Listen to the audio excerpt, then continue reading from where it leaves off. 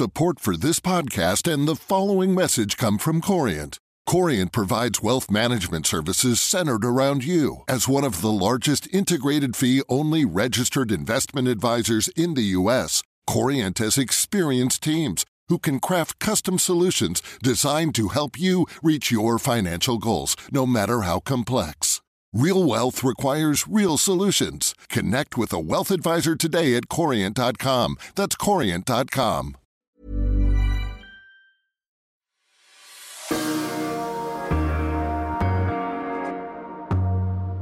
Hello and welcome to Everything Else, the FT Culture Podcast. I'm Al. And I'm Grizz. This week, Al's going to be speaking to the actor Matthew Macfadyen about the new HBO series Succession. And next week, you can come and see us record our first ever live podcast at the FT Weekend Festival at Kenwood House in London, where Grizz and I will be talking to comedian Phil Bang.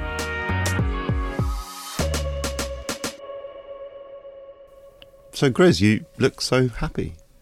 Thanks, Al. You sound so surprised.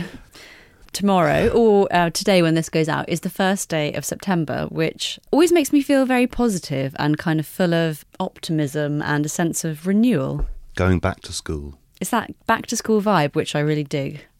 Did you really dig school as well? Not particularly, but for some reason, it kind of is ingrained in my mind in a good way that September is a time of change and possibility. So in the land of Grizz, September is spring. Yeah, it's like the time when I kind of would like clear out my house and make resolutions, like New Year's resolutions. January is not a good time, but yeah, September is my mental spring cleaning time. Well, excellent. Is that not the same for you? No, it's all about lamenting the end of the cricket season and getting depressed about going back to school. But, you know, we balance each other out. In all things. Al, you spoke this week to Matthew Macfadyen, who I know as Mr. Darcy, but he's not just that, is he? No, he's the star of Ripper Street, the Victorian crime drama. He was in Spooks, and I've seen him on stage opposite Stephen Mangan playing Jeeves to Mangan's Bertie Wooster. But now he is in Succession, which is a brilliant new drama on Sky Atlantic about a media mogul family. And Macfadyen plays a sort of repellent prospective son-in-law to Brian Cox, who's a sort of Trumpian ogre head of the family. And he's brilliant and loathsome and hilarious and quite different to what we've seen in the past.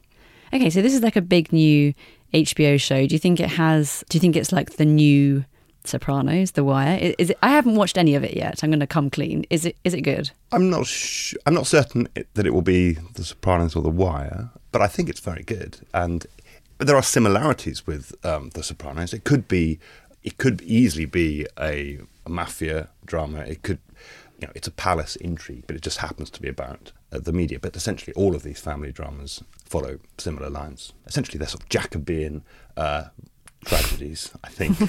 Power struggles. But yeah, I think it's brilliant. I mean, I don't think who knows if it will compete with The Wire, but I've watched the whole thing. No, I would also like to point out that Matthew Macfadyen is widely regarded, at least among the small number of colleagues that I speak to in the office, as a perfect man. I mean, last week, we had Stephen Mangan, who you think is a perfect man. Matthew Macfadyen, I think, is even more widely, universally agreed to be a perfect man, and he caused quite a stir when he came into the office. Well, here he is, Al's perfect man. Matthew, thank you very much for coming on the podcast. Thank you for allowing me to be here. So, Succession, your new HBO drama. This is, should we say, loosely inspired by the Trump family? That's probably not strictly true. I think it's just inspired by the media families that are about, especially in the US. There's quite a few. Mm-hmm. I think Jesse Armstrong, the creator, was interested in the big media businesses that have such an influence on us, on how we consume media, and they're sort of in the hands of single family, and sometimes one man. So very healthy. Yeah. Yeah.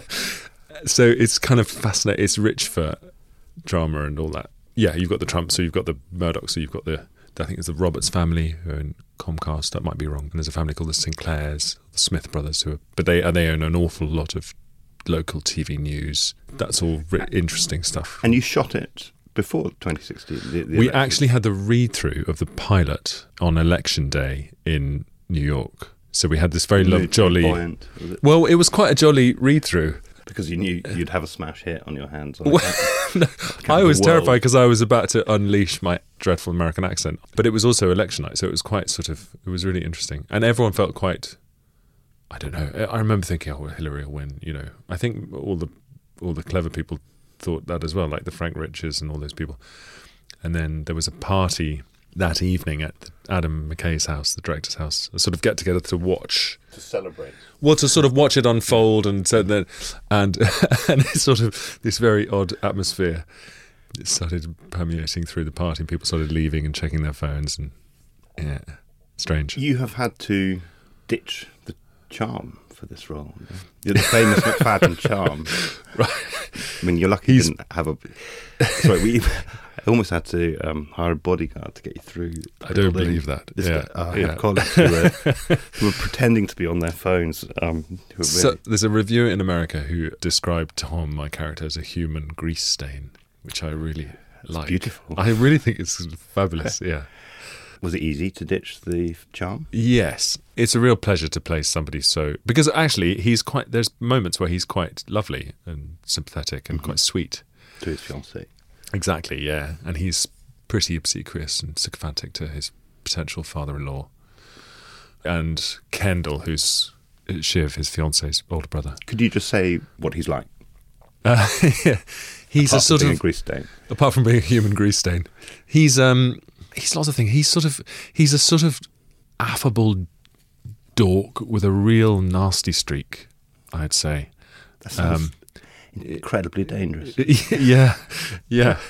Really toxic combination. Yeah, really toxic, but Thick and nasty. Thick and nasty and ambitious, but also quite.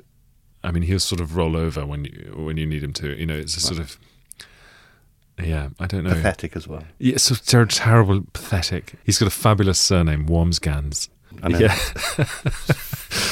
It's amazing. yeah, This is, in some ways, it's a departure for you. yeah. I don't know if it's fair to say you've been typecast in the past, playing sort of emotionally deep, sensitive, Yeah, depressed men. retentive.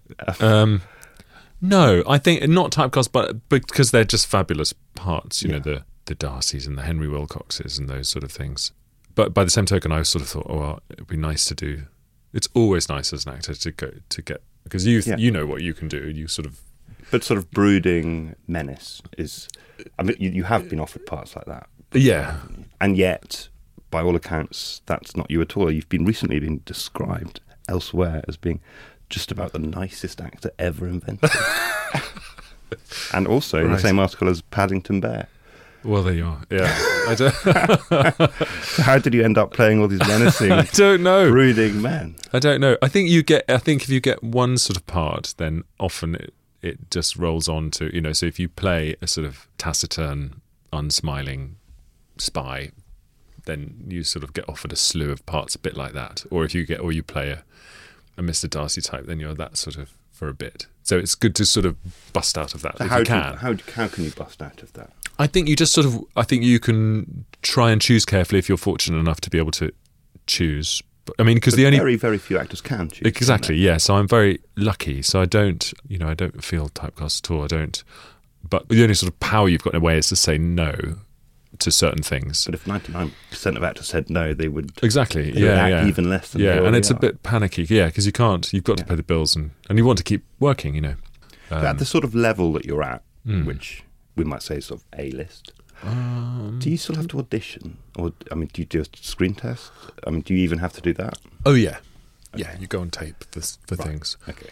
And I think especially if it's stuff with a American accent, you have to... Perhaps I'll do that less now because I've just about got away with it in this job. But often people, especially in America, the people know who you are, but you don't quite get the job because you haven't played an American before, and that's sort of a stumbling block sometimes. Presumably it's the dream of all actors to end up in a massive HBO series that runs forever. Is that right? I think if it's good, I mean, on the surface of it, it's a lovely thing. Also because I've got a family and it's New York and not Los Angeles or Vancouver, so it's sort of, it'd be nice to stay married and see my children grow up a bit. Well, so it's sort of perfect because I can get back for long weekends, and so it's a real treat. So I feel speaking very of being married, you're obviously married to Keely Hall, who's arguably equally famous and more talented, so, more famous in and all more departments, talented than you. Are you very competitive with each other? No, not Are you at all. sure?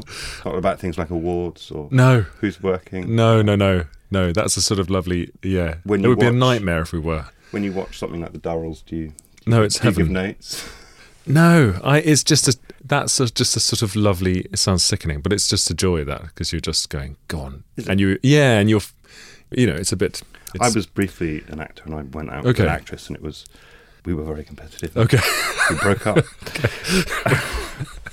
Do you ever feel that you've had a great year, you've been in Howard's End, and you've got Succession, your CV is amazing. Do you ever think, okay, I've done it, I've made it?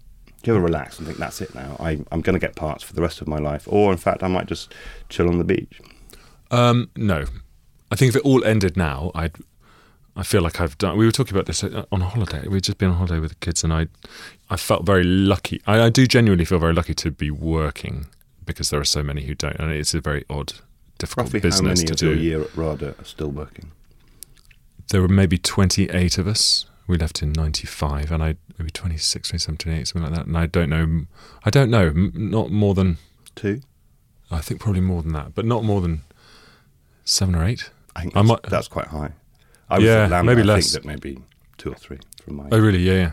And then you think in another 10 years it'll be halved again, probably, or it's And not the one of ones those who things. are still acting, are they the ones that you would have picked out? at the No, time? not necessarily. Yeah, and it's not one of those businesses you think, oh, I'll just give it a whirl, and maybe some actors Just do throw So- my life away. Yeah. It's doomed enterprise. So I do feel genuinely happy to be working, and But it's not just luck, though, is it? I mean, it's a bit of talent it's a and- bit of luck, and and it's a bit of talent, persistence. and it's talent for having talent. Plenty of people are very talented, but perhaps haven't capitalised on it, maybe or in the right way, or I don't and know. being but thick-skinned, surely, as well. yeah, Like, yeah, not minding maybe too much about criticism, but also maybe not minding too much about being rejected for a part, yeah, exactly. because that can break an actor, can't it? Yeah, it's horrible. It's horrible because the criticism is not. It's you. It's the way you sit and stand and look and talk, and it's not a facet of you in a way. You can't go No. and redo it. It's intensely It's personal. you. Yeah. As soon as you walk in the door, they sort of know. It's a weird old job. Among the public, there's a perception of actors that they tend to be sort of jealous and paranoid, Yeah. and neurotic. Does that ring true with your own experience? No more so than lawyers or journalists or any other profession, Journalists I would are say. very paranoid. Particularly I mean, columnists. and also because there's a designer friend of mine who says the worst for sort of jealousy and backstabbing are directors. They never see each other working. They're always in isolation, They're just sort of hating each other in Yeah, private, Schadenfreude. poring over bad reviews. of their- Absolutely, it is not enough that I succeed. Others, but so I think as a professional body, I would say, even though of course there's all kinds of nastiness and pettiness goes on. I think I like actors. But also I think because part of the job of being an actor is to work with other people, and if you don't do that respectfully and carefully, then people end up not employing you because it's just too boring and hard work to. Mhm. Was it very difficult working with Stephen Mangan on Jeeves and Wooster? It was difficult not to just lose control of all my bodily functions because there were some scenes we just couldn't get through without laughing. He was the last person I interviewed. Oh, was he? Yeah. We were at RADA together. In the and same year? No, he was the year above. We did a long tour with Cheek by Jowl of Much Ado when I was 23. He's much older than me, much older. He looks a lot older. He does, doesn't he? Thanks for that. It's funny that, isn't it? Do you care about things like Oscars? No. Does anyone? I think you sort of fantasize about winning. Everybody does. You sort of practice your speech, I think, but not truthfully. It's like sort of Have you practiced your speech? no. Oh well, not really. It's no. a long anti-Trump rant. That's what most actors do at the The moment. weird thing about awards, I've found in my very short experience, is that I was up for a BAFTA once, and it was so exciting and frightening because you people say, oh, you're up for this thing, so you get very excited, think, oh, maybe I'll win. Some people say, you're going to win it. I think you're going to win it. Yeah. So you think, well, maybe I will. So you go along and you're terrified, and then you don't win it, and then you feel ridiculous for even thinking you might, and you end up going home feeling really fed up. Yeah.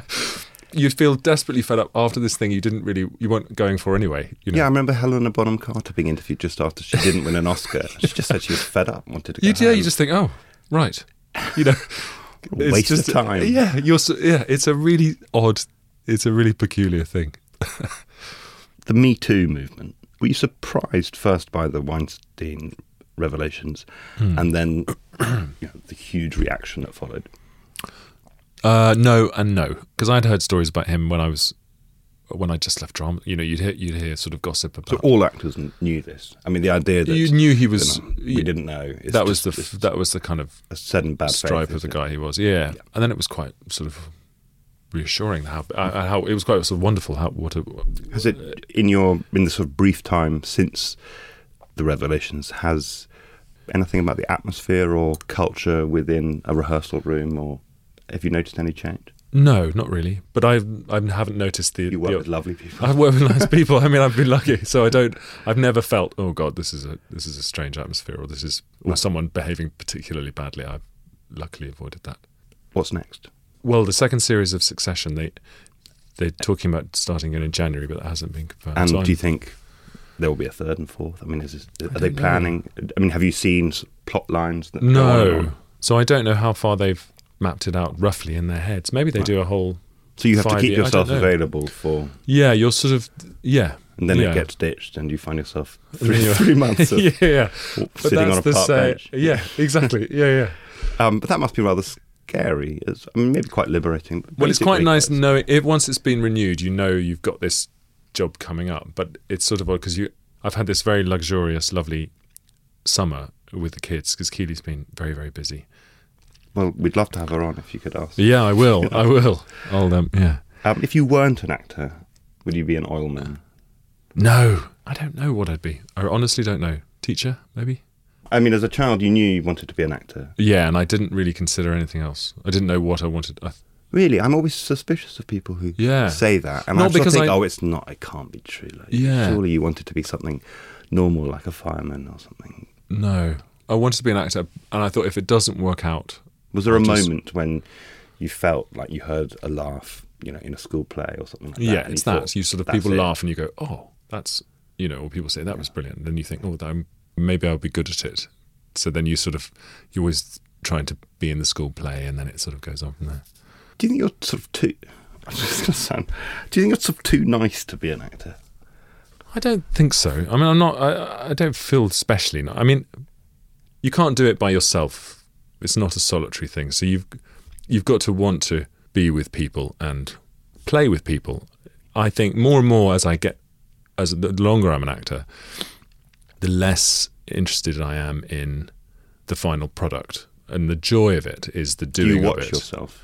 I do, but not with the sort of. Do you go? Oh no, I should have.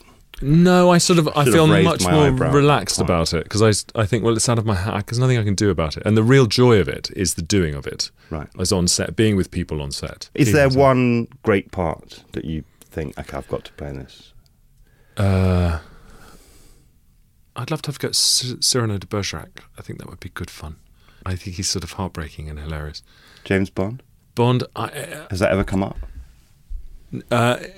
Years ago, like 12, 13, 14 years ago, I met them, but it wasn't a meet. It was just it wasn't anything serious. But you're the perfect age for it now, aren't you? And he's retiring. I mean, come on. It would be a weird thing, wouldn't it? I would never cast myself as Jack. I suppose that's the worst thing I should ever say, but But you wouldn't have cast yourself in Succession either, surely? No, probably not. And you just said you wouldn't have cast yourself in Jeeves. In fact, if you were your casting director, you probably wouldn't have acted at all. Exactly, yeah. Matthew, thank you very much for coming on the podcast. You're most welcome. Thank you very much. That's it for this week. Succession is on Sky Atlantic now. Or you could just download all of it, like I did, and watch it in that one mammoth banquet of Succession. And as we said, we're going to be doing this all live at the FT Weekend Festival. We'd love to meet you, so do come along. It's at Kenwood House in London next Saturday, the 8th of September. Please let us know what you think of the podcast. We'd love to hear from you at facebook.com/everythingelsepodcast or by email everythingelse@ft.com. Please do leave us a rating or review at Apple Podcasts. Everything Else is produced by Chica Ayres. We've been Grizz and Al. And our music is by Fatum.